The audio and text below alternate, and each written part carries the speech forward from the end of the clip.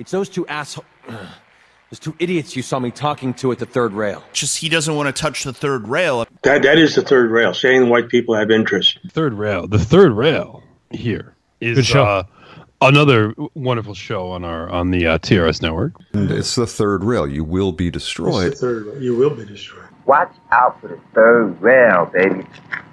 That's high voltage. In the opinion of this reporter, if this nation, or in fact the world, ever needed heroes, that time is now. That time is now.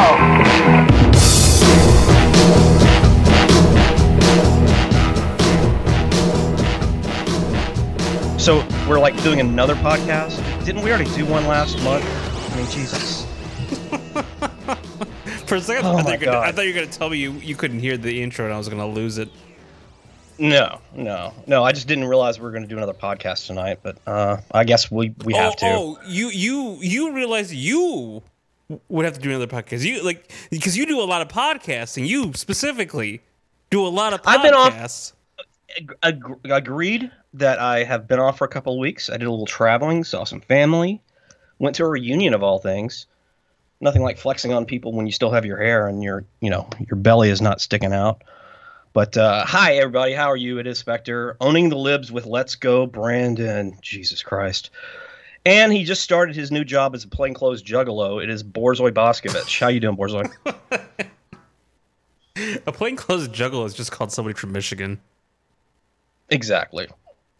I don't even know what we're doing tonight. I do have some prep and stuff we can go over, but did you have anything in particular you wanted to talk about? No, I mostly just did this because people were wanting to hear you again, and I was like, okay, let's do that. We'll bring Spectre back on. I find that hard to believe that anybody wanted to hear me. I don't want to hear me half the time. But let's see now. Okay, I mean, we're just gonna go right into this, or what? Is there something? I don't know. Are we doing like a weird relationship thing where there's something we're supposed to be talking about, and we're waiting for the other person to bring it up first? I'm a little. Normally, I do that with you, but I'm actually not mad at you. So, well, that's a change. And agree to disagree. You're always angry. But I'm always no. There's a difference between always being angry and always being angry at you specifically. Oh, I see how that works. Okay. Well, I've by taking a couple of weeks off and largely disengaging myself from social media, it's done wonders for my mental health, and it has reduced the toxic rage while at the same time adding fuel to the righteous rage over things going on over Clown World, over Piss Earth, and while I was disengaged from social media for the most part, I was still listening to podcasts. And I think that's healthy for especially you, since the amount of content you put out, to just absorb what other people are saying. And that way you can parrot it back. And that's what I'm going to be doing. No, I'm kidding. No, it gives you that like, oh, I want to say something about that. Oh, I want to say something about that. Well, to paraphrase the old Marx joke, I wouldn't want to be friends with anybody who listens to me for content. Exactly. That's where I'm going with this. But so where should I start with this? I kind of wanted to talk about like just the concept of envy and how that has, in a lot of the media about white nationalism, about the state of things. They always talk about how it's hate, and of course hate and violence. They have to link those two as if they were synonymous, so that your personal thoughts and opinions and messages between friends, if you say something they don't like, they can call that violence and therefore act upon it. Yeah, you sent me that, and I didn't really have time to process what you meant by all that. So. Sure, let's talk about that. We might as well just get into that first. What exactly do you mean by envy? Well, I've quoted this before, and I think it always bears repeating once in a while. The great Joe Soberin. He wrote, the concept of envy, the hatred of the superior, has dropped out of our moral vocabulary. The idea that white Christian civilization is hated more for its virtues than its sins doesn't occur to us, because it's not a nice idea. Western man towers over the rest of the world in ways so large as to be almost inexpressible. It is Western exploration, science, and conquest that have revealed the world to itself. Other races feel like subjects of Western power long after colonialism, imperialism, and slavery have disappeared. The charge of racism puzzles whites who feel not hostility, but only baffled goodwill, because they don't grasp what it means. Humiliation. The white man presents an image of superiority even when he's not conscious of it. Superiority excites envy. Destroying white civilization is the innermost desire of the League of Designated Victims we call minorities. And I think that rings as true today as when he wrote it, and obviously it rings true throughout the centuries when you think about it. I sent you an audio clip of Jared Taylor. He was on with some mystery meat Indian lady. And he absolutely fucking wrecks her. That's an Indian lady? I thought it was like Barry Weiss at first. I couldn't tell very well. I don't think it's Barry Weiss. I can't really tell who it is. She looks like some kind of Indian or North African, Middle Eastern, some sort of mystery, some sort of brown who doesn't belong here. Well, since you sent it to me on Telegram, I'm also going to forward this. Actually, I'll put this on the in the Third Rail channel here as well, because the original poster is a separate channel, so that's okay. So, do you want to play it right now? Sure, absolutely. Chance for life, liberty, the pursuit. Chance for life, liberty, the pursuit of happiness. That is the ideal. I know very well our founding fathers were slave owners, and I know very well that they probably did not imagine that America would be today what it is. They would have been appalled by the idea. Furthermore, what you're saying is somehow whites were about to choke to death on their own homogeneity when people like yourself kindly arrived with diversity and saved us from ourselves. No, we built a wonderful country that your ancestors could not have been. That is why people like you come here. And the more you come in larger numbers, you will change the country my ancestors built into something else. And it is completely normal for me to wish to oppose that. Mr. Taylor, I've taken enough of your time. Her body language, by the way, is Amna. Back to her. Wait, sorry, I was gonna say the name is Amna Nawaz. That was the name. Uncomfortable Amna Nawaz. He definitely made her uncomfortable. No shit.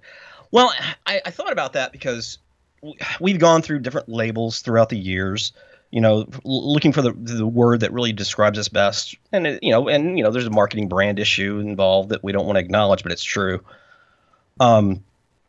But white supremacist has always been a term that, it's not that it sat uncomfortable with me, but because the idea of supremacy is a subjective one. It's like, well, supreme according to what your values and your people's values and your tribe's values are, what we consider supreme may not be by others. I'm trying to be ecumenical here. By the way, however, isolated bishop calls her Amnat No Ways. And obviously, objectively speaking, when you look at history, when you look at all of the objective measures of a civilization and its contributions to the world, Western European white civilization has objectively done more. So white supremacist is in and of itself also not a bad term because it fits. But when he mentioned, I'm sorry, go ahead. You know what? The point I was going to make, while technically correct, is such an autistic discursion, I'm not even going to say it. I want you to continue. Please do. Okay. Well, a phrase that he used on her, which you could tell that, if you could see her body language, it really kind of got to her. He said, my ancestors, our ancestors, European ancestors, built a civilization that your ancestors could not. And so you came here. And that's 100% true. And that's what drives, as much as, there's raw hatred of white people, it is a hatred born of that envy. And that's where we see it in the white erasure taking place around us. The double standards, the everything from statue removal to character replacements and insertions of non-white characters into white stories, and interrogating the narrative of literally every piece of media, TV, movies, literature, fables, stories, traditions, history, even comedy. They have to interrogate the narrative to stamp out whiteness, to stamp out white racism, to stamp out systemic whiteness. And as with, say, Dune, where they have to insert a whole bunch of non-whites, or if you saw the trailer for the new Batman that's coming out, all of a sudden Catwoman is black. And I know we had that one back in the 90s that no one watched and everybody hated, but it was also Eartha Kitt. Well, didn't you watch that growing up? In reruns. I'm not that old. Sorry, I couldn't help it. I couldn't help get the dig in. The old jokes never get old. But like I saw last week that I think Charlottesville is they put up a bid for people to take possession of the Robert E. Lee statue and do with it as they will. And like, obviously a lot of them were like black groups that wanted to melt it down to create a piece of public art, which, would be another piece of public humiliation. The way they write white people out of history, the Black Lancelot, all the blacks in medieval England, and inserting just whatever. All of this is because they could not build these things, and so they have to glom onto them. They have to appropriate them, if you want to use the PC term or whatever. It's something that they can't take their foot off the gas. They are continually pushing this, and it is enraging in its own way. And it should be a positive fuel for you to drive you, because you have to realize what they are doing and why. But it's in the long run, it doesn't matter as much, because the future does belong to us. We can make new statues. We can write new histories. We can rename streets from MLK to George Lincoln Rockwell when we win. But I guess what I'm kind of like, I'm trying to see the bright side of the coin here. They are pushing white people into a corner. And when we win, it'll be because they are radicalizing white people at a faster clip than any white nationalist ever could. I mean, we have Soviet-tier propaganda journalism. We have, I hate to to glamorize the old days, because, the old days were never as good as we like to think. But there was a time when it was strictly men in charge of politics and who carried the burden of this. And it's where we get the idea that, two people could disagree vehemently, but then they'd shake hands and go out and have a beer afterwards. And the modern libtard, the feminine nature of the modern libtard has just destroyed that. That's gone the way of scolding of the venal, acrimonious nags who hate anyone who dares disagree with them. And they call anything that they disagree with disinformation, anything that questions the narrative. They've gone so far, and we've seen this, and I'm not exaggerating. They're consistently writing articles that say, don't question the science. Don't think for yourself, basically. Don't question this or that. And in the open lies in their narratives. And it's enraging. But when you realize that this is all they have, and as soon as that momentum is pulled, as soon as that wind stills for just a moment and the sails fall slack, normality and normalcy returns. And the people who built this country, this civilization, everything that we love, can they can find themselves again. And it really quickly, immediately people start rejecting degeneracy when they're not being watched by the Stasi. And so I guess what I was getting at is I thought a lot about that concept of envy and why we're hated. And I thought about how it's enraging when all these slights happen to us. But in the long run, I think it's going to be part of the blueprint towards the future of our victory.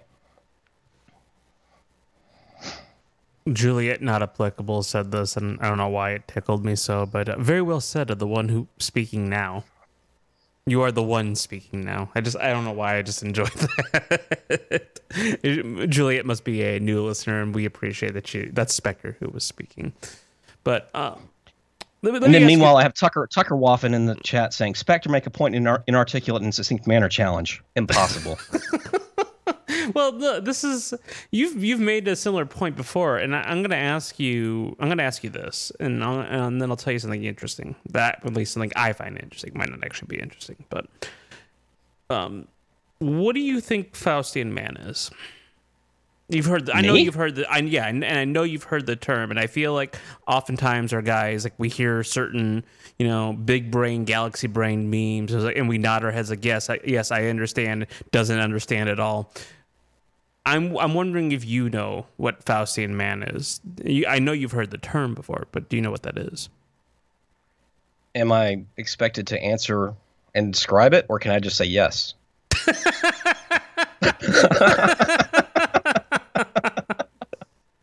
Okay, so that basically answers it there. But there's the long and short of it, and I can give the long academic answer of it. But the short of it is that it's the aspect of our civilization that basically can pursue limitless space, because not all civilizations are forward looking. Now sometimes, like, what that's construed to mean is like, oh, we must be technologically advanced. Like, actually, no, that's a completely different axis to this whole paradigm. I'll never forget, and this was a couple of years ago, when you did, and I made a whole little, I did a little speech that I clipped out, and I put some I can't pronounce it right because it's French, Sansein music behind it, and about people, our ancestors, just looking out across the vast ocean, going, "I'm going to cross that." And that's like, so when you were talking about like building new statues, that's basically what I was thinking of, because the colonial aspect, the whole pioneer aspect, there was always this idea that, yes, going to this new world is an extension of some sort of the old world, but at the same time it also really wasn't, because you kind of knew you were going in. I mean, that's why we called it the New World. You're going into a new space, and that's like, to me, it matters less that artifacts of the past are preserved, more so that the people who are capable of understanding why things need to be preserved still have that spirit to preserve them. Mm-hmm. And I think that's kind of the point you were getting at. As long as that fire still exists, that matters more than the fact that there's setbacks, losses, destruction.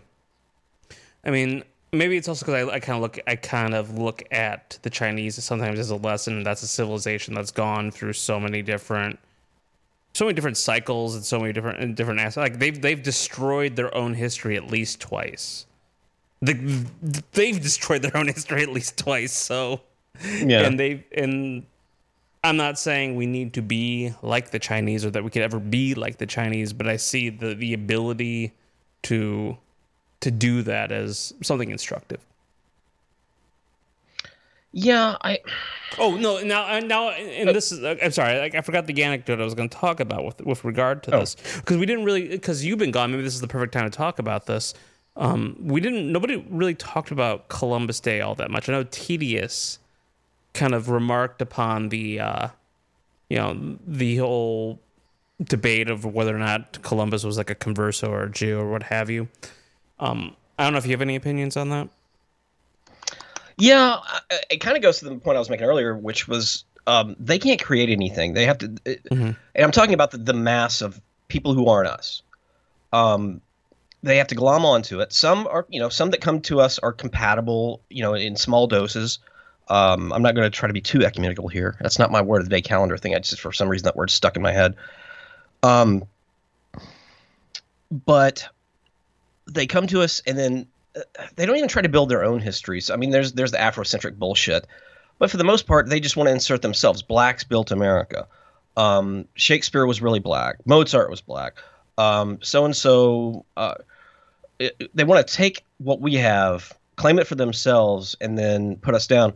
And it's like, I'm not saying I would celebrate an Indigenous Peoples Day, but I would not have a problem with it, except for the fact that they intentionally put it on Columbus Day to try to attack Columbus. And, say what you will about the times, Columbus was a great man. Well, and here's what I'll say on the whole, because I had given some. I never looked into it. I guess I'll put it that way, because I had heard like, oh, Columbus was actually a Jew, Columbus was a convert as well, like, and I didn't really have a strong opinion on that stuff, but I kind of was like, I mean, after the whole Hamilton thing, I was like, okay, anything's possible at this point. So, right. But then I found out what the actual scheme of Columbus's scheme was. So here's what Columbus was trying to achieve. At least this is according to what I read in God's Shadow, which is a book about the Ottoman Empire. But he has this whole fascinating excursion into Christopher Columbus.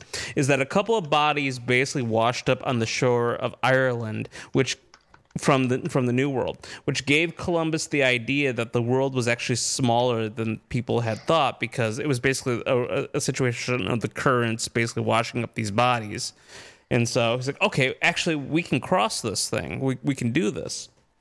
And his whole idea, because at the time that was when the Ottoman Empire had cut off all these trade routes and all that, or made it much more difficult. So his idea was, I'm going to cross over to Asia, where I'm going to find these ancient lost cities of gold, basically, that had been founded by Christians who fled the Muslims who had conquered Spain and set up their own hidden Christian cities. I'm going to link up with them, tell them we're going to go have a crusade against the Muslims to get gold from them, then link up with the Mongols, because the Mongols have always been more ambivalent towards Christianity. I mean, Genghis Khan's mother was a Nestorian Christian. So like, I'm going to set up an alliance with them, and we're going to smash the Muslims from the east. We're going to sneak up on them from the east, smash them, conquer Jerusalem that way. And I think, like, there's no way a Jew came up with that. That is hell no. That is an insane scheme that was concocted with a white man with way too much ambition. That's so like that to me sealed it for me. Like, Columbus is white. There's only somebody who's white can come up with a idealistic cockamamie scheme like that, and you can feel that like swell in your heart. Like, that's like, it's insane, but it's admirable. I kind of love it. Oh yeah, absolutely. I mean, that's what's great about it. Even though and that's what I'm saying. You can say what you will about the times, but Columbus in that sense embodied the Faustian spirit, and that's why when I think about today, and we think about how demoralized a lot of our people are and how self-hating they are, the masses of them have become.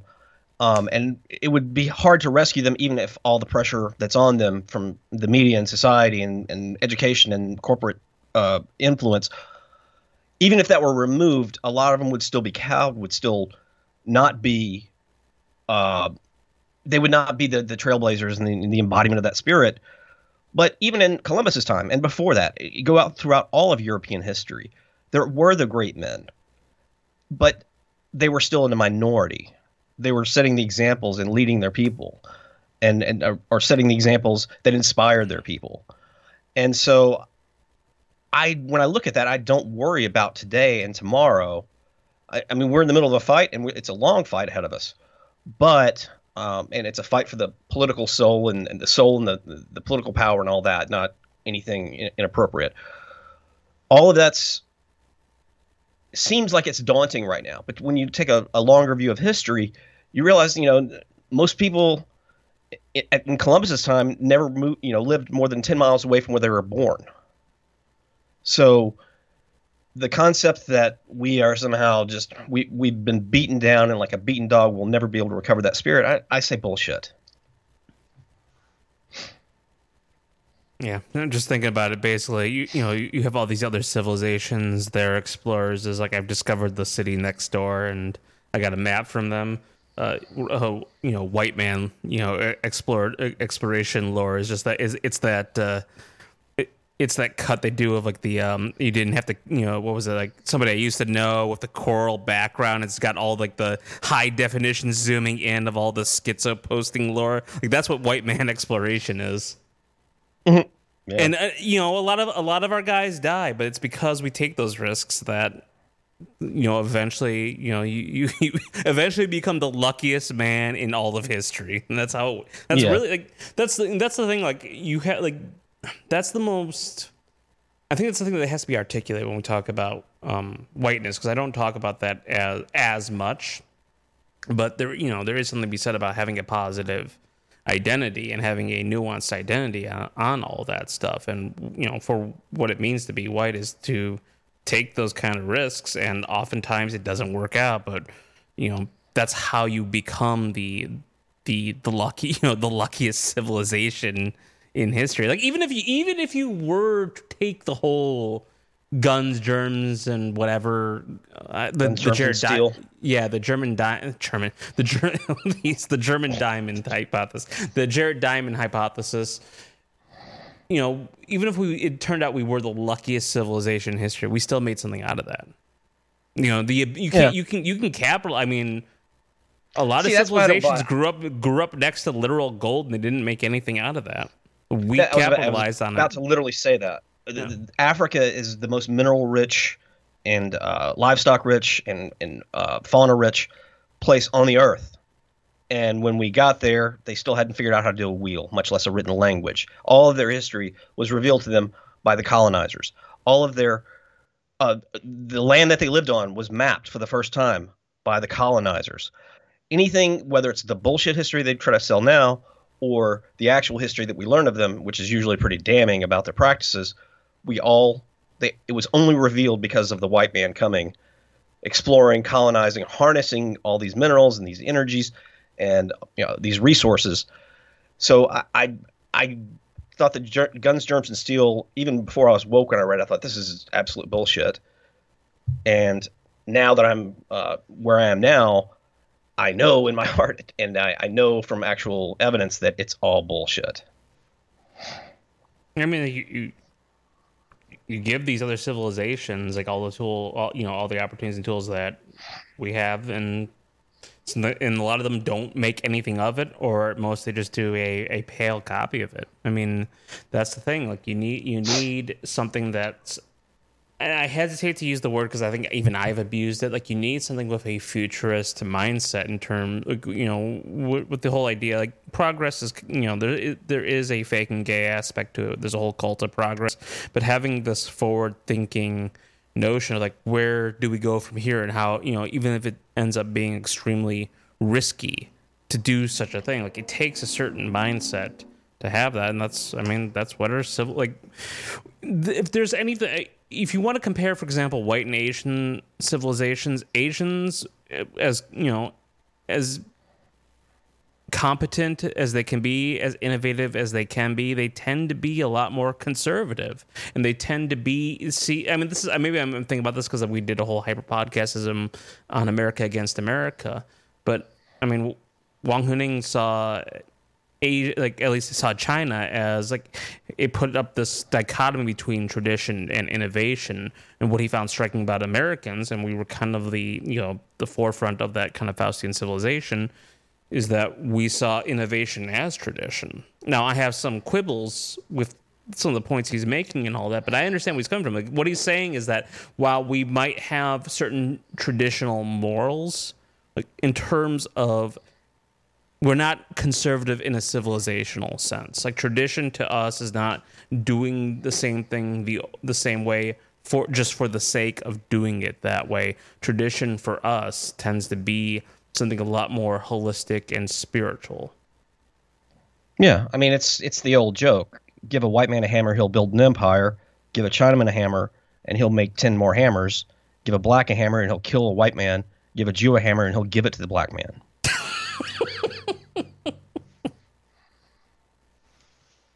I mean, that sums it up as far as I can see. I mean, I'm not dogging. I mean, I have a respect for your people, the Northeast Asians, but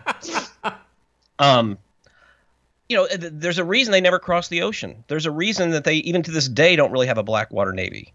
There's a reason that they turned insular for so long, is because they, once they discovered the outside world for a while, they were so, challenged by it, and you that they just close themselves off. So like this is considered pseudo history, but like you can even take the Gavin Menzies argument about, and I can't remember what the name. There was a Chinese Muslim eunuch who was a great explorer for China, and he did explore a lot of the known world, especially for the known world of China at the time. And Gavin Menzies has this whole thesis about how that Chinese eunuch was the one who actually discovered America. And now this is largely considered pseudo history. It's not given a lot. I mean, I don't know how the paranormies feel about it, but I'm just saying it's largely considered pseudo-history. But even if that were true, even if that were the case, that a Chinese eunuch discovered the Americas, what of it? They didn't do anything with it.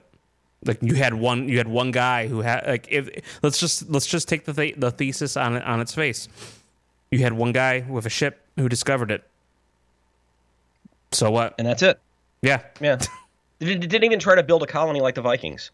The Viking colony obviously didn't last, but they at least made a go of it. But it was only Europeans that looked at that, like you said, that looked at that challenging ocean that looked like, who knows what's over the horizon? How will we die if we go out there? Well, let's give it a shot anyway. And that, to me, is more inspiring and gives me more hope about our people and our future than any day-to-day back and forth, owning the libs, owning the anti-white people, owning, small victory here, small victory there.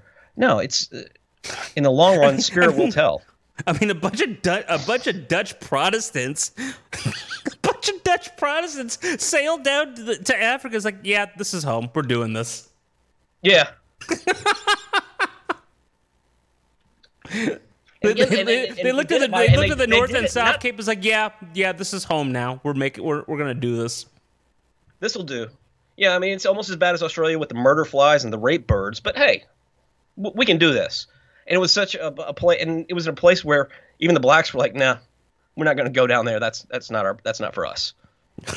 And and again, that's one of those. I just love the hypocrisy, and I don't want to sit here and do the sort of 101 hypocrisy thing, but in our spirit, white people really do hate hypocrisy, and it's the wool that's been pulled over their eyes is either they're just so blatantly lied to and gaslit that they just accept it, or their education has been so limited on purpose, not for any fault of their own, that they will sit there and say, oh, the Maori, yeah, they're indigenous to New Zealand. Oh, but the South Africans, they're colonizers. And I'm like, you understand that the Maori were only in New Zealand maybe 50 years before the South African or the Afrikaners landed in South Africa and colonized. You understand that, right? So they have as much right to be called indigenous people, but no, you can't do that because white people can't be indigenous to anywhere. They're not even indigenous to Europe. I remember I'm going to paraphrase it really badly, but I remember one of the best Hakan tweets that I don't think gets enough credit was basically talking about Mexican immigration being being basically, what was it? Like he basically called it a genocidal campaign of the Aztecs against their rivals in the north, something like that. Like it's against the indigenous rival tribes in the north. Oh my god, yeah, it's we're at silly point, and I actually want us to come up with a new term for Piss Earth because it has gotten just so goddamn ridiculous. I think it was on Thursday or Friday or Monday's Tedious. They were talking about, they went into a little bit of a deep dive on the new Dune, and that woman who wrote the article that, it's not enough that they replaced half the characters with non-whites, even though that's kind of stupid considering that the book itself is very descriptive of the characters, but it's just not enough. And it wasn't even enough, even if they cast like Ass Cancer Black Panther as Paul Atreides. It still would not be enough because you have to interrogate the narrative of the savior who comes along, even if he's not white, but especially if he's white. You have to interrogate the nature of power and this and that. And it's just like, can't you fucking watch a movie and enjoy it? Not that I'm going to watch this movie because they've ruined it, but I just, can't we just have things the way they should be?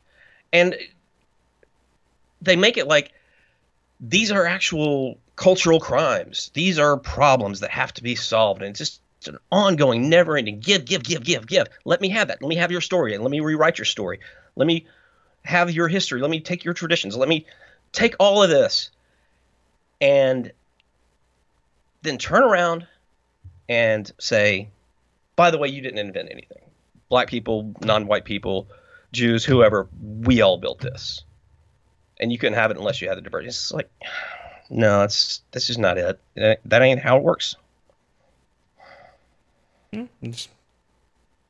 just got to keep, I don't know, you just got to keep denying them. But, it's hard to have that moral confidence. That to me, is kind of the main problem here, because you can articulate this stuff, but unless somebody has the moral confidence to say this in a way where it doesn't come off as defensive, because that's the problem. And I understand, I'm not blaming anybody for this, but the fact is that because of the way our situation is, a lot of people, when they're put into a situation of having to articulate what they believe, they're in a defensive position. I think of that kid who he went viral that one time, and I think he had a couple drinks. He was a college kid, and he was outside, and he basically was saying he doesn't feel guilty about being white, and it made a stir, and nothing ended up coming of that, I think, because they didn't want to draw attention to that stuff at the time.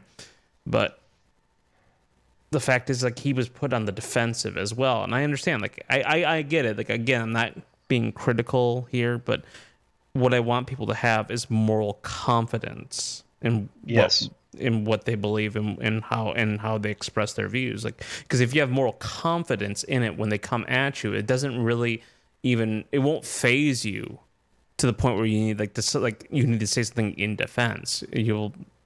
Whatever you end up saying, you can go immediately on attack. Yeah, you either go on attack, or what they say just doesn't have any effect on you, and you're able to say what you actually want to say. Yeah, I mean, it's like when, like you said, that ASU incident where, the frizzy-haired mulatto was like, white people don't have a culture, and we've heard that so many other times from so many other anti-whites. She was just repeating it. That was nothing original in her head. I don't think there was anything original in her head. But it's like, literally, bitch, you are standing in white culture. Everything around you is white culture. The language you are speaking is part of white culture. The clothes on your back are white culture. All is the electricity that you enjoy is definitely something your people couldn't have come up with. You appropriated. So don't tell me, if anything, there's no such thing as black culture. And to have the moral confidence to be able to say that, or at least, even if you don't want that confrontation, even if you need to, maintain your cover or whatever, to not be fazed by it, to just be able to whatever, that's enough. And that's one of the things that we have to inspire more of our people. And I think it's there. It's just dormant. Now, somebody in the chat mentioned, speaking of white erasure and white replacement in media, the new Lord of the Rings, they're gonna diversify our people, the hobbits, me and you.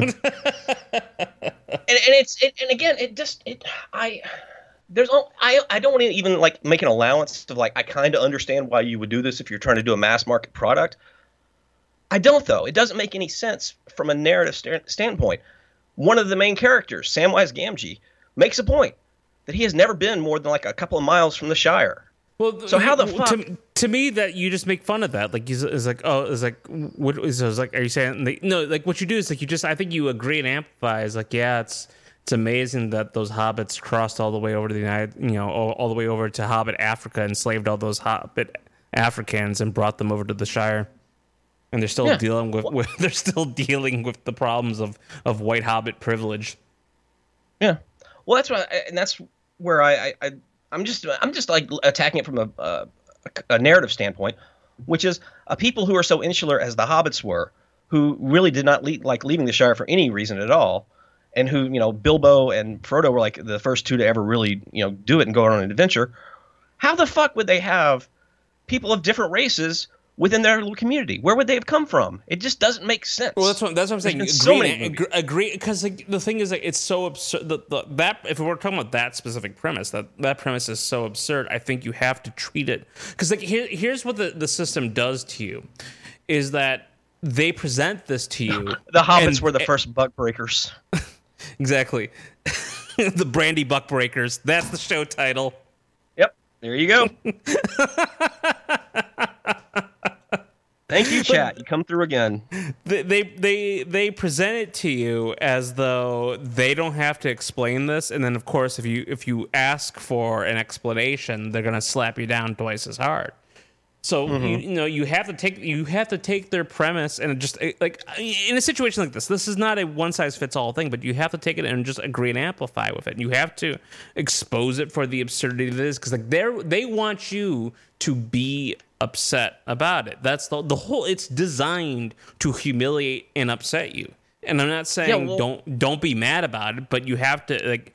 If you want to engage in a discourse that subverts them, like you have. That's just the way you're going to have to go about it. Like, that's how you have to navigate these power structures.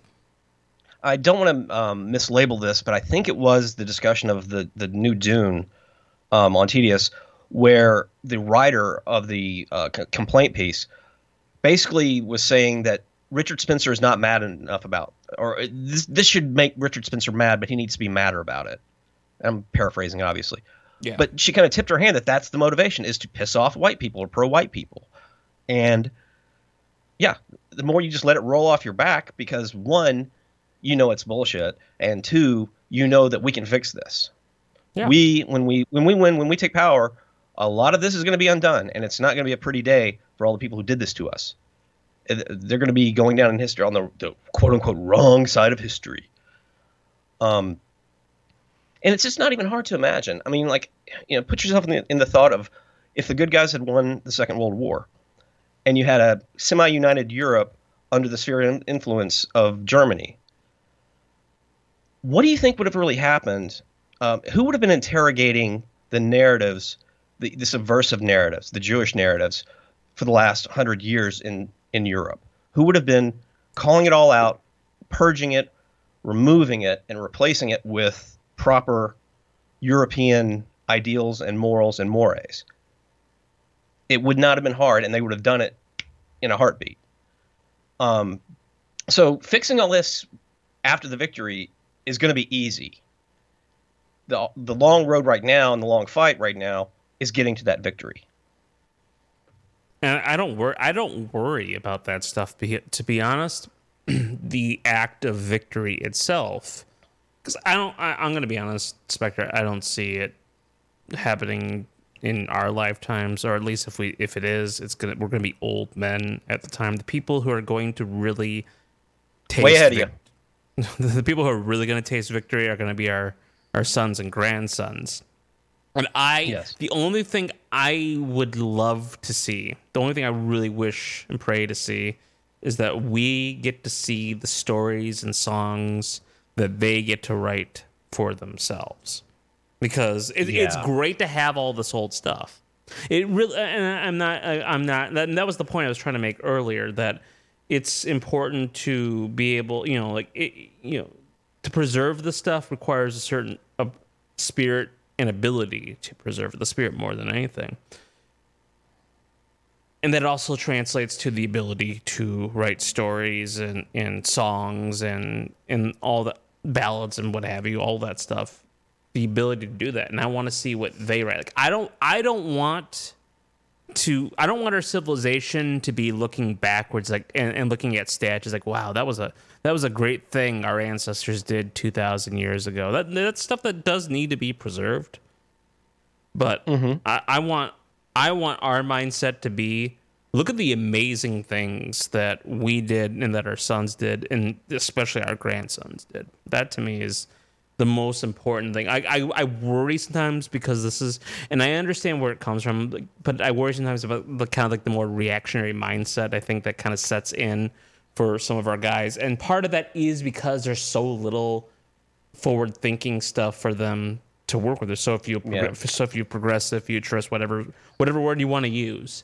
There's so few of that stuff for them to latch on to and to work with. So of course you're going to be backward looking in that sense. Of course you want to, especially when you had a more coherent society, of course you're going to look at nicer, more pleasant things. Of course that's what you want to see as the template, but that's not going to, I just don't think that's going to mean much to the people who are going to need to do to win at the end of the day. I don't know if that's going to mean as much to the people who need to win. And I want to see what stories and songs they write. I hope we can impart on them the lessons they need to learn, but I want to see what they create. Absolutely. Now, it's easy for a lot of our people to do the thought experiment of what would have happened had Germany won, and think in terms of we would have gone to Mars by now. We would have, we know some of the things that our uncle had planned, culturally and all this, or scientifically and exploration-wise and all that. And we saw what Werner von Braun was able to almost single-handedly to do when he was brought to the United States. But we don't think as much about what new literature, what new film would have come out of a victorious Germany. And they were already, leading the way in film and cinema, going back to Metropolis, going back to Leni Riefenstahl. And the storytelling that would have happened then, I don't know if I'm using this word right, but the opportunity cost of that loss in terms of literature and media and movies and all of that is harder to imagine than planting a flag on Mars, right? So try to take that energy you could easily imagine with, a nice big red and white and black flag on Mars, and all that would have occurred from there, total Aryan space victory, and all those stories that you have made up in your head, and then think about the actual, high literature, the music, the things that they would have brought about. And when you do that, you see this whole different world, and of course you cry a little bit inside because it didn't happen. But then take that ability to imagine it and put it towards our future victory. And like you said, when all of this other stuff is just erased from the culture, all this negative, narcissistic, paused, Jewish, pornographic, just disgusting nonsense that permeates our culture right now, once that's removed, that next generation who are taught the fundamentals of our old ways and our old victories and all of this, what will they make of it? And especially in the post-celebratory world that they will inhabit. And then their children who will never have to have known living under this. There's going to be an explosion of this, all these new things that, like you said, I hope I live long enough to see at least the beginning of. Yeah, and that's, I guess it matters a lot to me because I see what I see the youth culture, even for white, I don't just mean the one that's imposed upon them, but the one that's also being created, and because it's a reflection of the times we're dealing with. I don't think it imparts very well what matters, and it's. I'm gonna come off very moralizing, and I guess it can't be helped. Like, I'm just here comes Dad to ruin everybody's fun, but I get it. Like, I get there's going to be a level of irony and nihilism present in any youth culture right now that develops, especially when it's an extremely online type thing. But I hope to see that something more constructive comes out of it, because I think, to me, that's going to be the best indication of any kind of spirit that wants to innovate, survive, conquer, thrive, whichever word you want to use to describe all this. Because what worries me more than anything, I guess, and which is funny because I read World After Liberalism by Matthew Rose. And one thing, I don't know if I would call this an accurate assessment of Yaki's writings, but one thing he pinpointed in Yaki's thought is that he was more concerned about people becoming Jewish in a spiritual sense because of culture distortion. And I worry about that, because even if you have this core of people, if their culture is one that's just so distorted that's basically negrified and Judaized, I mean, even if you have the genetics there, like, what does that fundamentally mean? Is this going to be, is it going to maintain that fire that's going to be necessary? Because and this is ultimately kind of what was some of the point of Yaki's writings, is that why he rejected a lot of the more materialist views on race. I'm not going to get into that dispute and debate. But he did believe that, fundamentally, if you degenerate a race enough, then the genetics don't matter. I can see that argument, but I don't concede it. Okay. If that makes sense. like you mentioned irony and the things that have absorbed the youth culture and really the adult culture at this point, especially among whites. I mean, at least I don't want to let them off the hook easily, but it is a reaction to the world we live in. And again, thinking towards that post-victory future, the youth then, especially the ones who never even knew this, I don't have a problem with a certain kind of rebellion and subversion amongst the youth in any healthy white society. Because to me, that's the creative spirit, that's the questioning spirit. You know, you can build on, you need to build something good, but you need to build on the shoulders of your ancestors. But you also need to question and push the limits of it. I think that's natural for European people. And it's exactly why, going back to what you were talking about with the Asians and becoming so insular and so built, so focused on tradition and repetition and never changing anything, that's why they never really grew. You can and to kind of build on your point there, you can also see, like, I don't know how, and I see this as somebody who lived over there. I just don't know. I don't feel like I got a strong sense of their own spirit. But you could make the argument that that's a big reason why they're having some of the problems they're having, is because that rote tradition doesn't speak to the youth that live in Japan and South Korea, because they live under, these are occupation governments as well, but the tradition of the old doesn't make sense in the context of the reality they have to live in, so it gives them nothing to work with. Because that's something I talked about as well. I think I might have talked about on the Hyper Podcastism, is that you have this situation where a lot of Asians are kind of doing the soul searching, at least in Japan and South Korea, doing the soul searching about how rude the youth is and how disrespectful to the old they are.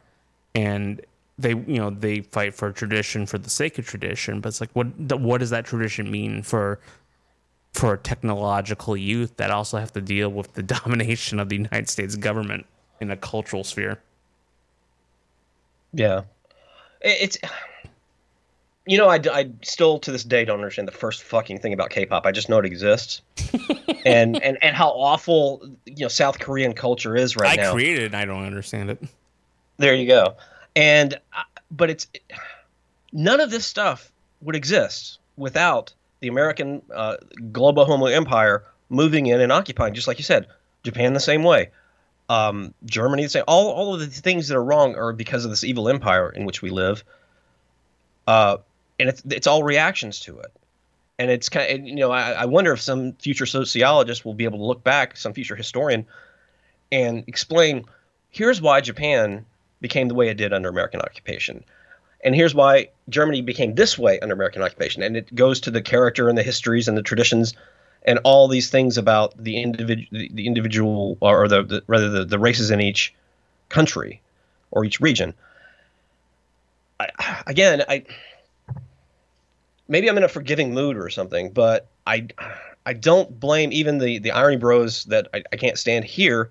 In a way, I don't blame them, because they're just reacting without really thinking it through to I don't blame them. This unbearable situation in which we find ourselves. I mean, we talk about a lot how, like, sometimes we feel like we're taking crazy pills, or how many times a day do you need to scream into a pillow because you feel like you're going mad? And maybe I'm just a little more chill about it, but we have found a more healthy, a more serious and sober-minded way of dealing with it. And we're actually trying to do something about it. The vast majority of people out there are never going to be part of the solution. I mean, I get what. So, my whole thing with irony is, like, I get why people cope with irony. I mean, that's the Lewis Hyde thing of it's a paraphrase, but the irony is a bird that has come to love its cage. It's like Lewis Hyde in his essay on irony delves deeper into it, where he basically explains it's a slave song is what it is. It's a like you had blacks with their Negro spirituals, and that was a way of coping with their situation. Well, that's what irony is. And irony is a Negro spiritual. It's a way of coping. Oh my God, that's how. If we didn't already have a perfect show title, that would be a good one. Irony is a Negro spiritual. we'll put it in the notes. I still think Brandybuck breaking's better, but absolutely. With the idea of that irony being a Negro spiritual, like it is a coping mechanism. It's just you can get very invested in the cope. Sorry, now I don't remember where I was going with this. Oh, now I remember. It's a coping mechanism, but the problem is that, okay, you tell people to stop coping, but you're not really giving them anything to work with. And this is something that bothers me a lot because I don't have an answer as well. I get mad about the irony stuff, but I mean, the fact of the matter is it's a long road ahead. I guess this kind of harkens back to like there's no certainty in victory and all this stuff with like, especially with the whole exploration aspect. There's no certainty in victory. There's no, you ask me, okay, Borzoi, all right, I'm going to be honest with myself. I'm going to stop doing irony posting. I'm going to stop being an edgelord. I'm serious about this stuff. I want to see a victory. Are you saying join the NJP and we're going to march our way to victory? That's not what I'm saying. Okay, give me a program. Like, what are we doing? Like, I don't know. That's the thing. Like, that's the most troubling aspect of all this stuff. Is that don't let that bother you. I don't. Well, don't but don't let it trouble you. I know, but let me just kind of tease out this point, and then I think you have a good response to all that. Is that my honest view on it is that I don't know what's going to happen. It's going to be very difficult. And right now, and in my view, there is no quote unquote movement. There's nothing you can just up and join. Like saying the N-word on the internet is not a movement. It's no. It gives you an indication. Start of a movement. No, I'm kidding. It's an it's a start of a tower is what it is. But yes, it gives you an indication of that there's like-minded people.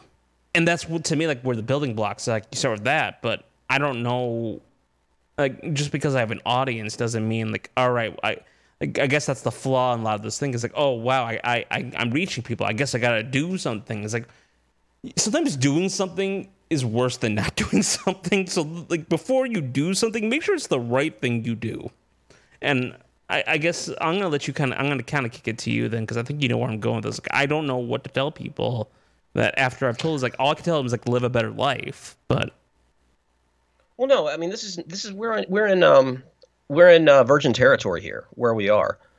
There's no clear roadmap. I mean, we can look at certain things in history, certain movements that grew, a certain parallel one to ours. That what a coincidence! It was started about 100 years ago, and we can learn a lot from it because we are in a situation in a lot of ways similar but very different at the same time. And the idea that we don't know the roadmap, we don't know what the next step always is, we're still kind of feeling our way to victory, is not a daunting thing to me. I'm a little bit of a student of military history and certain battles and certain campaigns and all that. And one thing that an honest historian who looks at even some of the most commonly known battles will tell you is the margin of victory here was so close that the things that seemed miraculous that came off that helped the one side over the other side was experiencing the exact same problems. And you can sit there and say, in hindsight, it was obvious that side B was going to lose. But that's actually not true, especially at the time. And it would have taken one rusty nail could have turned the tide of the battle, as the old saying goes. Yeah, for one of a nail, the shoe lost his horse. Yeah, exactly. The horse lost his shoe. And so, yes, we have, as we've grown as a movement, as we've started trying to draw a battle plan to victory, and sometimes we make missteps, or we have made missteps, and sometimes we don't always seize on certain opportunities, or sometimes we,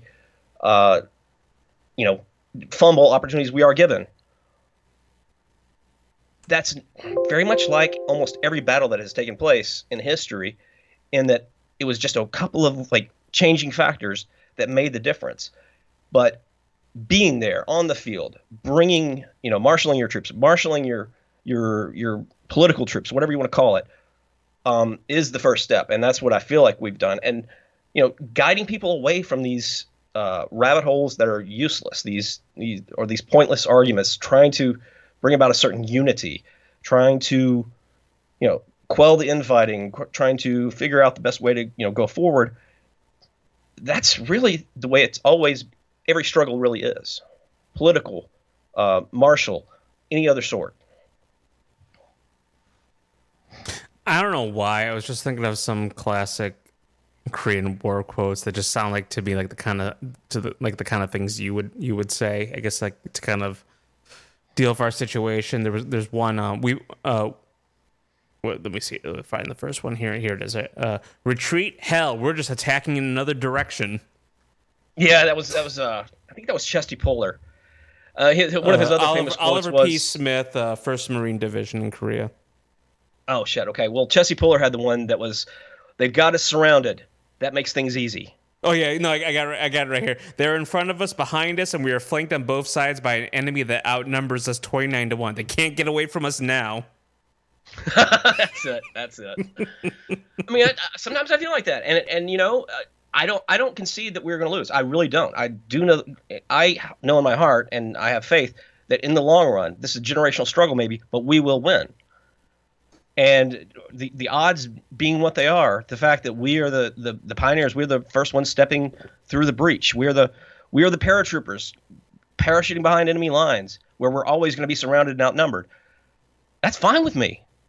I'm good with that. I mean, what did our uncle say? What is the point of life without struggle, right? In fact, it's going to be the hard chore is going to be after the victory for people to remember not to let the times get so good that men become soft again. These are the times they're going to create the hard men, and so I'm actually optimistic. I'm not depressed at all. People would think that we just have to cope. It's so hard, and this is clown world. And yes, it is. And yes, I get as angry as you do. I read an article. I will set it in front of a normie and say, "What do you see? What stands out to you about this article in the newspaper?" And it's something about a white and a black, and of course W in white is lowercase and black is as if it's a fucking piece of royalty. It's uppercase. And half the time they don't even notice it. And I'm like, I just want to take the newspaper and shove it down their throat. But I don't. I don't do that. Why? Because I am assured of our victory, because I believe in our people. The most optimistic thing to me is the fact that people know who Francis Parker Yockey is, because if you actually look at the circumstances behind his life, what happened to him, and the situation now, he really should be somebody because he ostensibly committed suicide in order to protect his contacts in 1960, and the only reason why people read Imperium and knew about him was because Willis Carto kind of was Oliver P. Ravello were the ones who kind of kept like his torch alive. And a lot of people, unless you were into really niche far right circles, a lot of people just didn't know who he was. And to this day, I think more people know the myth of Yockey than they've actually read Imperium, which is fine, I think, because Imperium is not exactly it's a good read. I've said before it's a difficult, but I think if you understand Spengler's concepts, you can read it just fine. But anyway, wait. Reading Spengler or reading Yockey? Well, both. If you understand Spengler, you can understand Yockey. That's what I mean. That's Yockey. I'm about halfway through it right now. Imperium. Oh, you're reading Imperium? And nice. Yeah, I can't remember. It was something you said that I was like, I've been putting this off too long. And I told you like the Why We Fight became for a while it's my bathroom reader, because it's small enough essays and short enough chapters that you're having your morning coffee or you're doing whatever. It's perfect. It starts your day off. The chapters in Imperium are, some of the material's a little bit thick, and it does cause you to think, and that's fine. But they're short. They're not self-contained, but they kind of are. So you can read a chapter and then come back to it a little while later. It's definitely written by somebody who had lost his notes and was basically dictating it from memory. Yes. I can see that definitely. But the point is that I mean, I'm glad people are reading. I'm glad people are reading Imperium. I'm glad people are reading Yockey. But the point is that the myth matters more, and that was a myth that could have easily been. I mean, how many figures can you?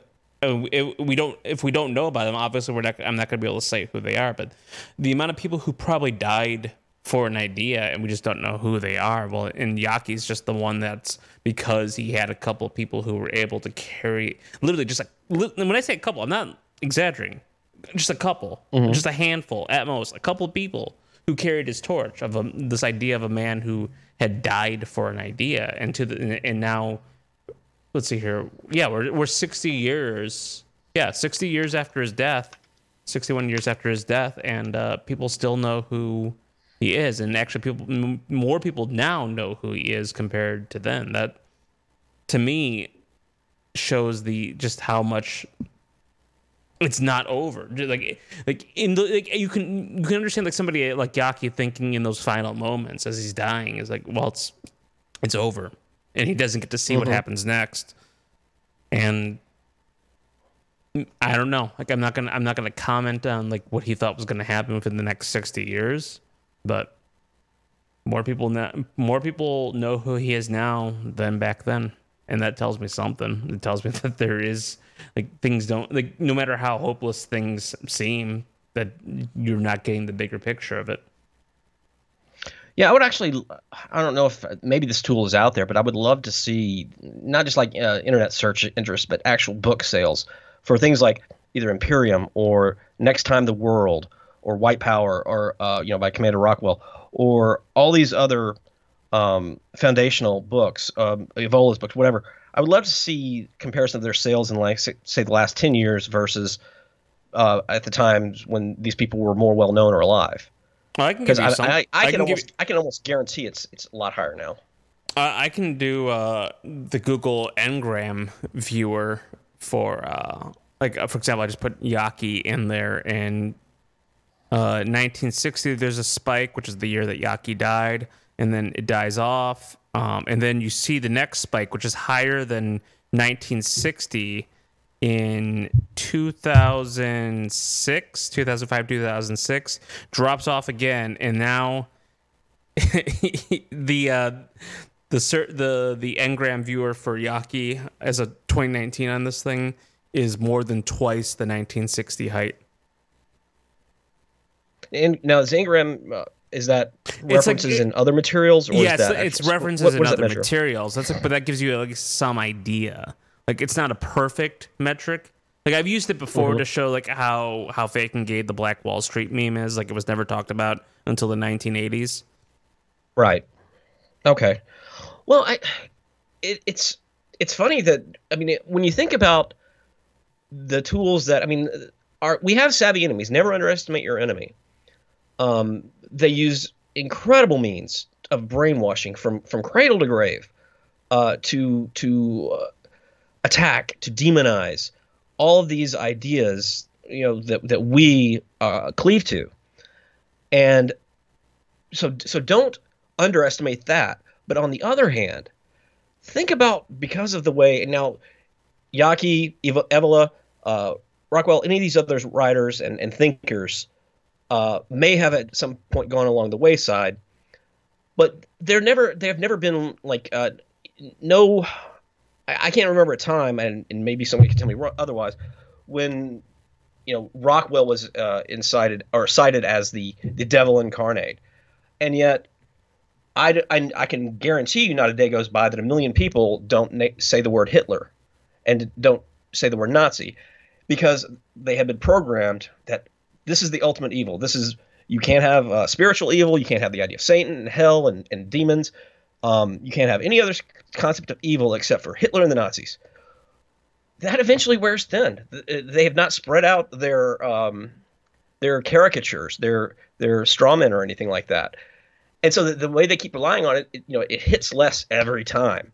And people start to go, okay, well, what is it the Nazis actually believed? And so you have a whole generation, multiple post-war generations, that despite all of this, so many of us are like looking at it and going, well, if they don't like it and I hate them and they hate me, maybe I should look into it, because they never changed their script up.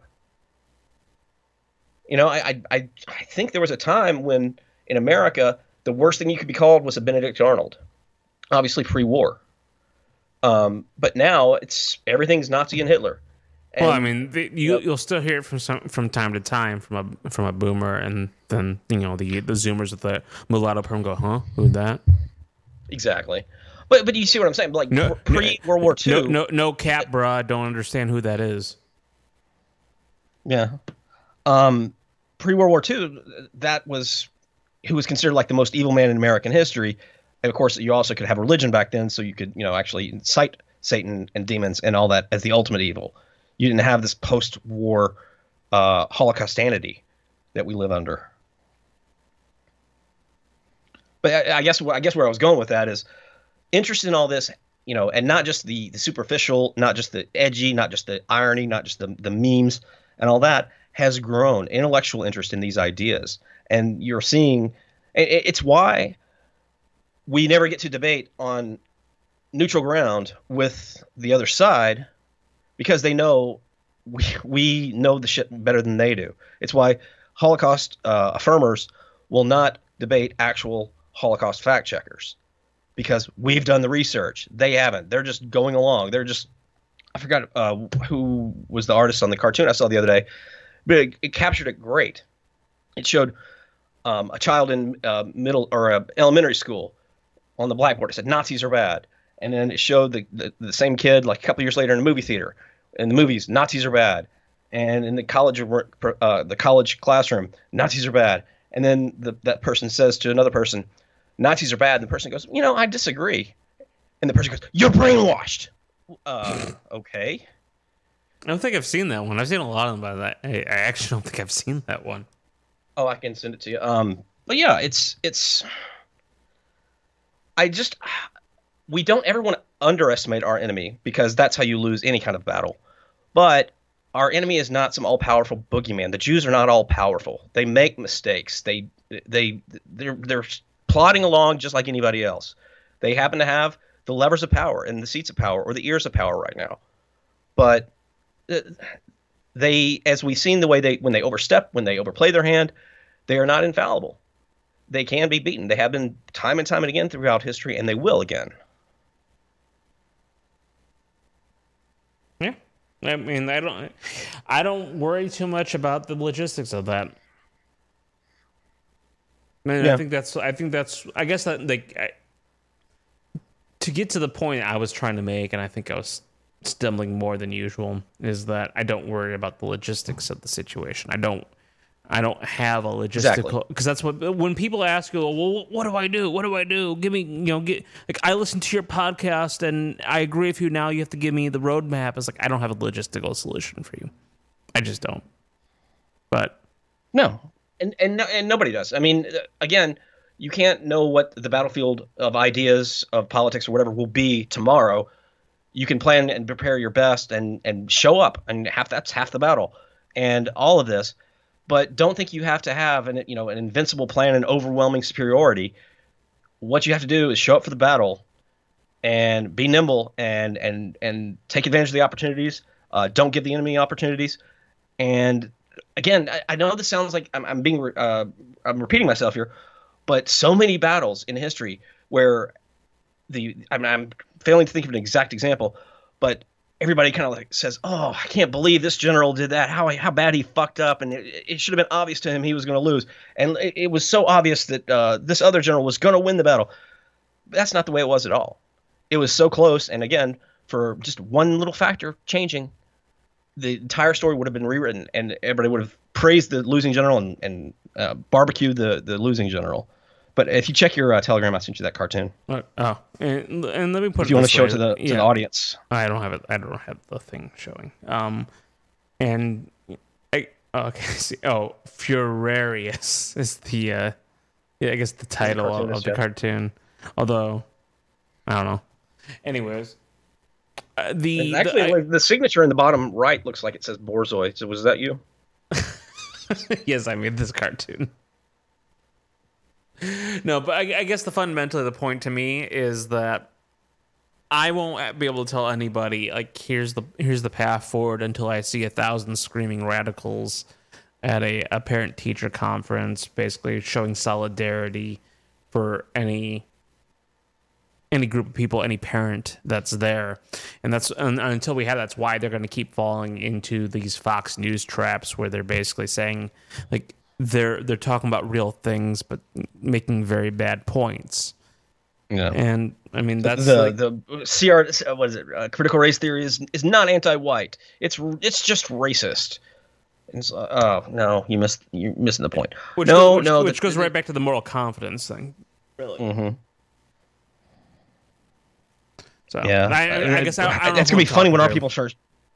Yeah, well, I'm just gonna say it's gonna be funny if our people do start showing up in droves to support, at these school board meetings and such. Especially considering that last year we had peaceful protests that what was it, $6 billion worth of damage, probably up to 100 people killed, and now the actual domestic terror is parents showing up complaining about masks and critical race theory being taught in school.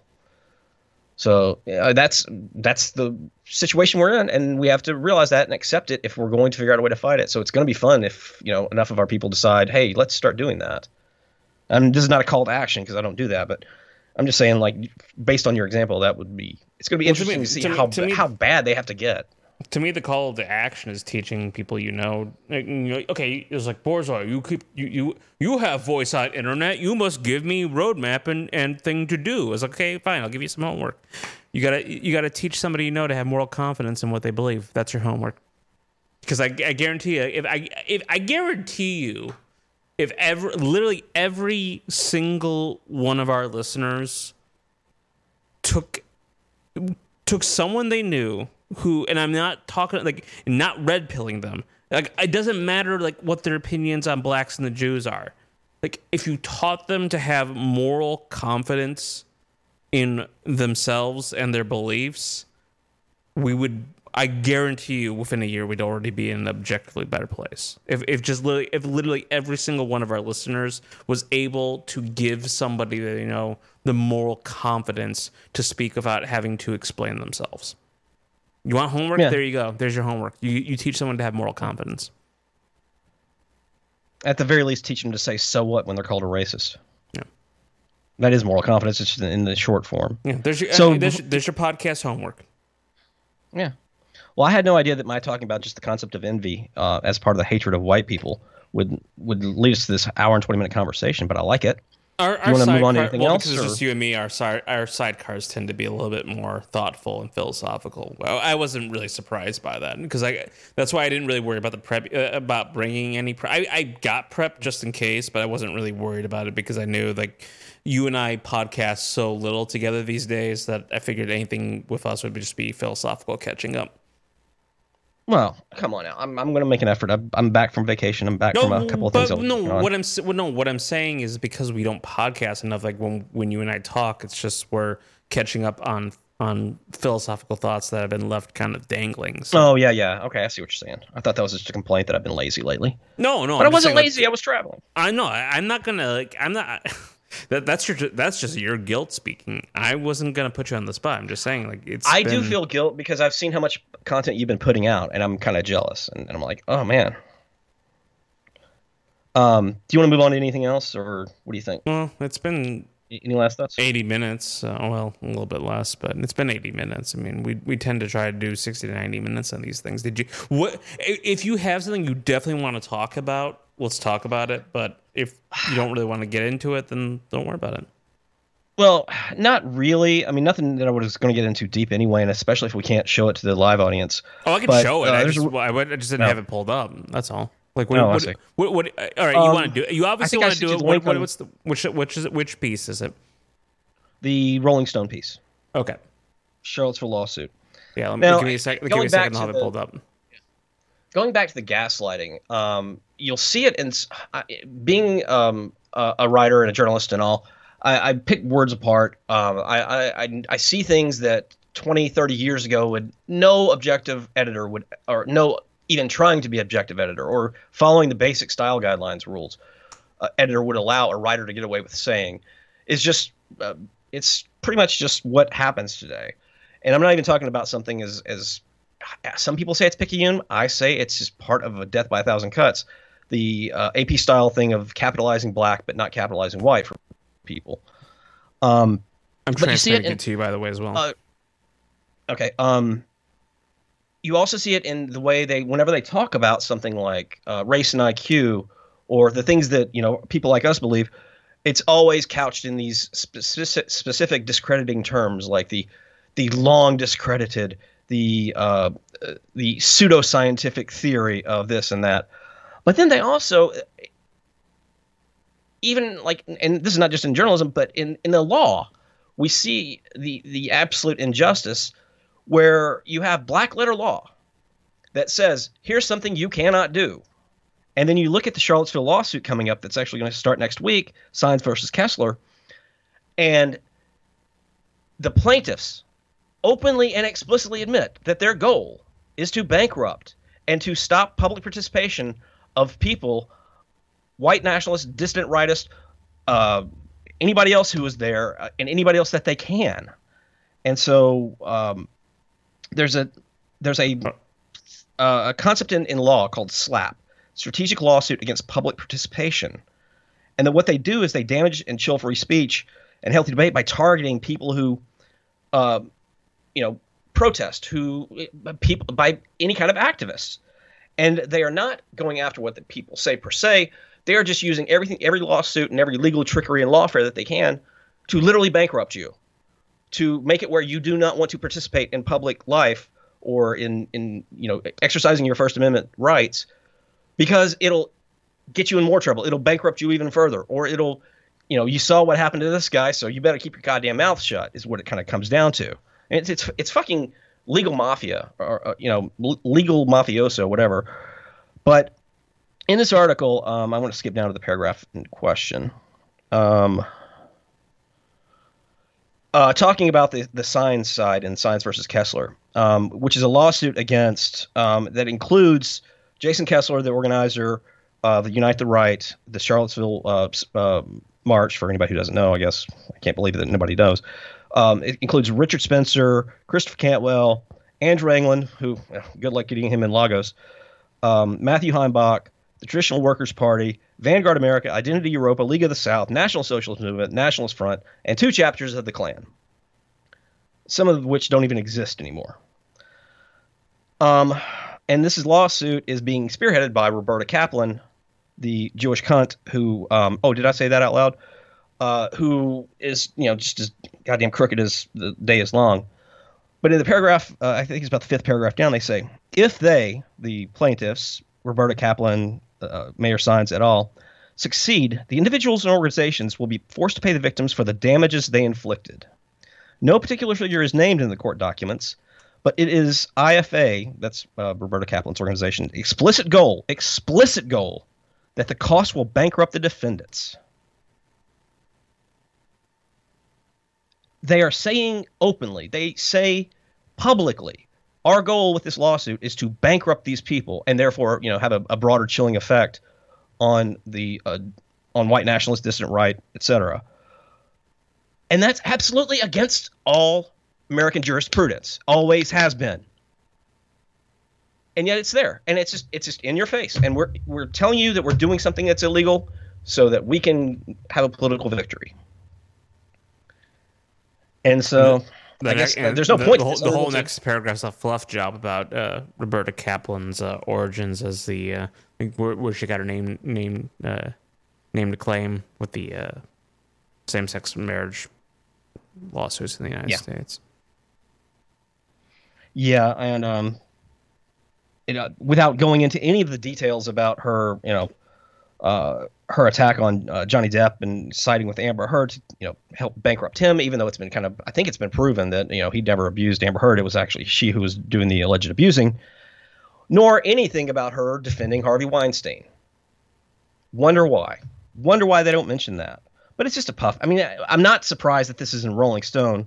What is angering to me, I'm so very angry, is that the actual why? I mean, it's Judge Moon, so I know why. But any fair judge, if there were, or I guess any Gentile judge or any non-Shabbos Goy judge, would say, you've made statements publicly that this is a slap lawsuit. Dismissed. And in fact, with prejudice, and you need to pay the defendants their attorney's fees, and maybe a few fines as well, maybe some restitution. But that's just not the America we live in. So this doesn't necessarily connect to my first topic, other than this is the kind of thing that will really piss you off, and you can't be looking to the courts for your for justice. So that's all. That's all I had. Have you ever read? No, I'm not going down this road. It's such a bad joke. I can't. Have I ever read what? Because I don't read it all. Have you ever read The Stand by Stephen King? I have literally never read a single Stephen King book or short story in my life.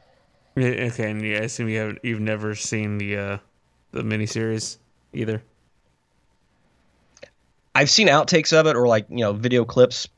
Are you talking about, is this from the 1980s or something like that? 1990s? Something like that. So for the members of the audience who have seen it, when I was thinking of Judge Moon, just think of the retarded character who always spells out a word and says that spells moon, and just insert your own joke in there. That's where I was going with that. I'm not even going to bother with it. I'm just not even going to bother with it. I can picture that. that.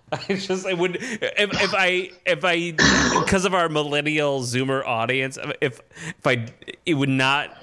I would, it's just better if I explain it as the joke and then actually do the joke. Just if you're an Xer or a Boomer, just insert your own joke in there. Chuckle to yourself, pour yourself a scotch, and then call it a day. And that's what we're gonna do with this episode, I think. Fair enough. I don't know if Moon is in fact just a Shaboskoy or not, but from what I understand, it's just clerks that do all the writings. Yeah, J-E-W. It spells moon. There you go. Yeah, that was the joke I was going to go with, but it's like if he doesn't know the reference, it's going to be really confusing. I think for some reason that sticks in my head is maybe like some little clip I saw or another. Maybe somebody made a meme about it. I don't know. Yeah, no, it's just like...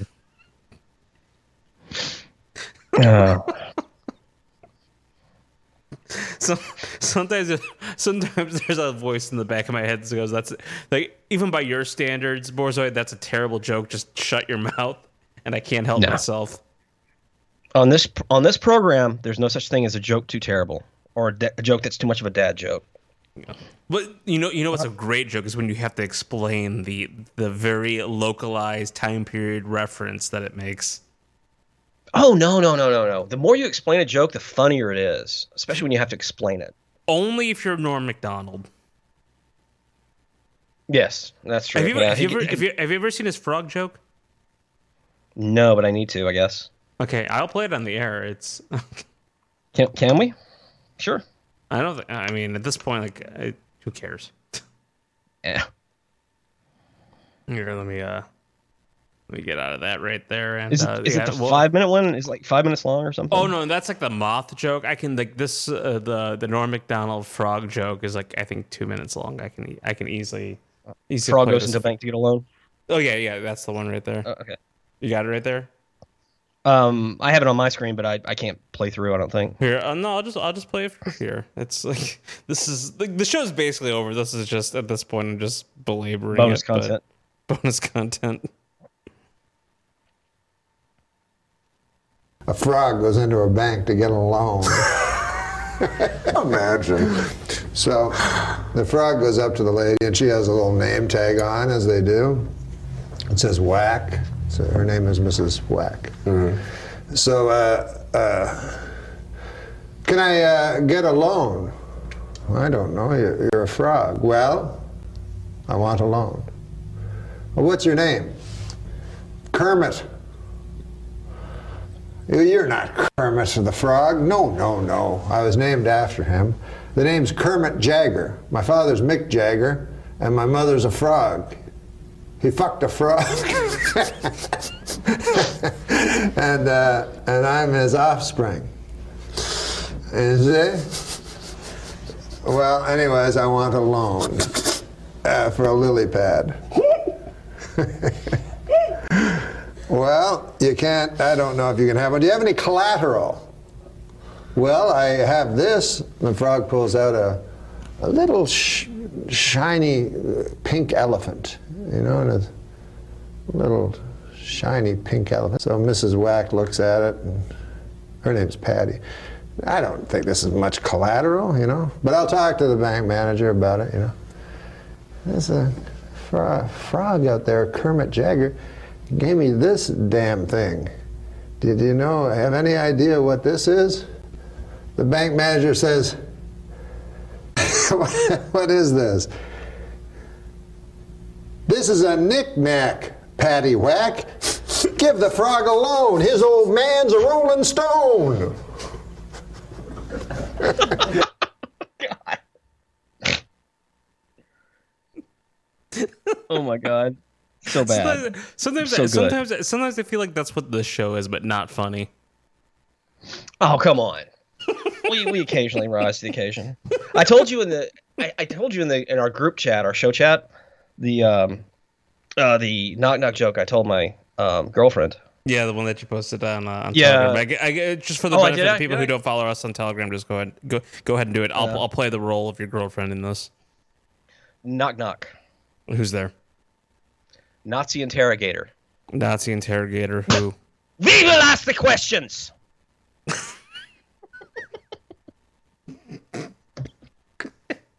This is the point where the show ends. Yes, absolutely. Okay, you got any plugs? I know you got a lot because I got queued up for my next listen. It was actually America Against America.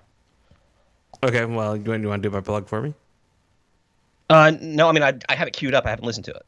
Oh, sorry. No, it's I thought you queued it up. I thought you queued it up in doing the plugs. Like, oh, okay, well, this is convenience itself. So right now I'm working on bringing both shows back. This for real this time. I know I've been promising for a long time, but Hyper Podcastism is back. We're doing more shorter installments, so work on America Against America. I would like to do Leviathan and its enemies next, but right now it's America Against America. I don't know if we're going to do weekly.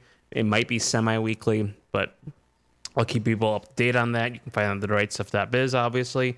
And right now I'm building a stable for pause button hosts, and I got a couple episodes in the works right now, so that'll be back at worst case scenario sometime in November. That I can guarantee. I don't make guarantees like that if I'm not confident in them. That will be back soon. So that's my plugs. Okay. And I'm planning on being on Saturday. Assuming we record on Saturday, I'll be on the next Third Rail. You might need to talk to Frank about that. I might not be around for that one. Okay. That's fine. We could even do a Sunday one. Just we'll work it out behind the scenes. I want to thank. I think at the peak we had over 200 live listeners. Came out on short notice. Keep in mind, like we didn't announce this. I just went live and told people like, hey, in 20 minutes we're doing a show. Yeah, that's what I'm saying. Over 200 live listeners with no forewarning. So I want to thank them. Go to national-justice.com for Eric Stryker's great journalism, and dissident-mag.com for some magazine-level quality journalism. Go to nationaljusticeparty.com to get your ideas, to figure out what you want to do with your life, to just turn your life around. Tomorrow, Frank's yelling at me, and he's actually justified in this case. Thursday, 8:30 p.m. Eastern Standard Time, TPS. Frank's doing the hosting on that, so we won't have the buffering issues that I'm dealing with. 8:30 p.m. Eastern Time. It's Thursday. That's not what Frank said in the comments. October 21st. I don't know what the Hebrew year TPS, is, so I can't help you with that. I can't help you with that part. Trying to think of what other year calendars I know. Julian calendar. I'm sure it's the same thing, something like that. Anyways, Thursday, 8:30 p.m. Eastern Standard Time, the People's Square, TPS. Nice. I still like his message in the chat, which was just TPS, you fuck borzoi. And then go to antelopehillpublishing.com. They have an incredible lineup of hang on. Excuse me, I got a little bronchitis. An incredible collection of fiction, nonfiction, translations. It's a whole ecosystem of new literature. Get them all, collect them all, share them with your friends. Don't share them with your friends. Buy some for your friends. That's the point there. And then join us every week at the TRS Radio Network behind the paywall for premium content. It's therightstuff.biz/paywall. And that's it for this quiet Wednesday night. Remember, they hate us because they ain't us. Mr. Producer, hail victory. See ya, Kyle.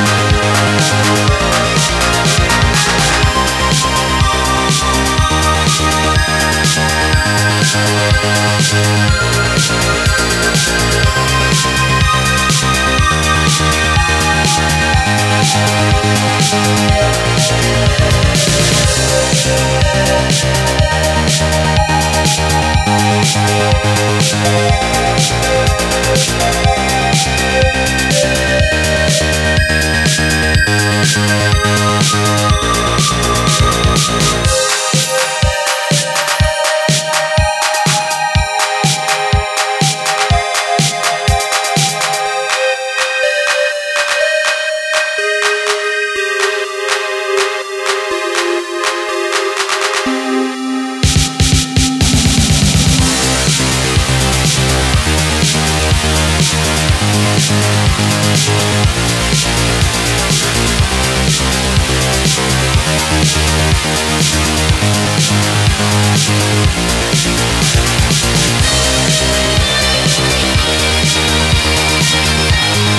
be right back.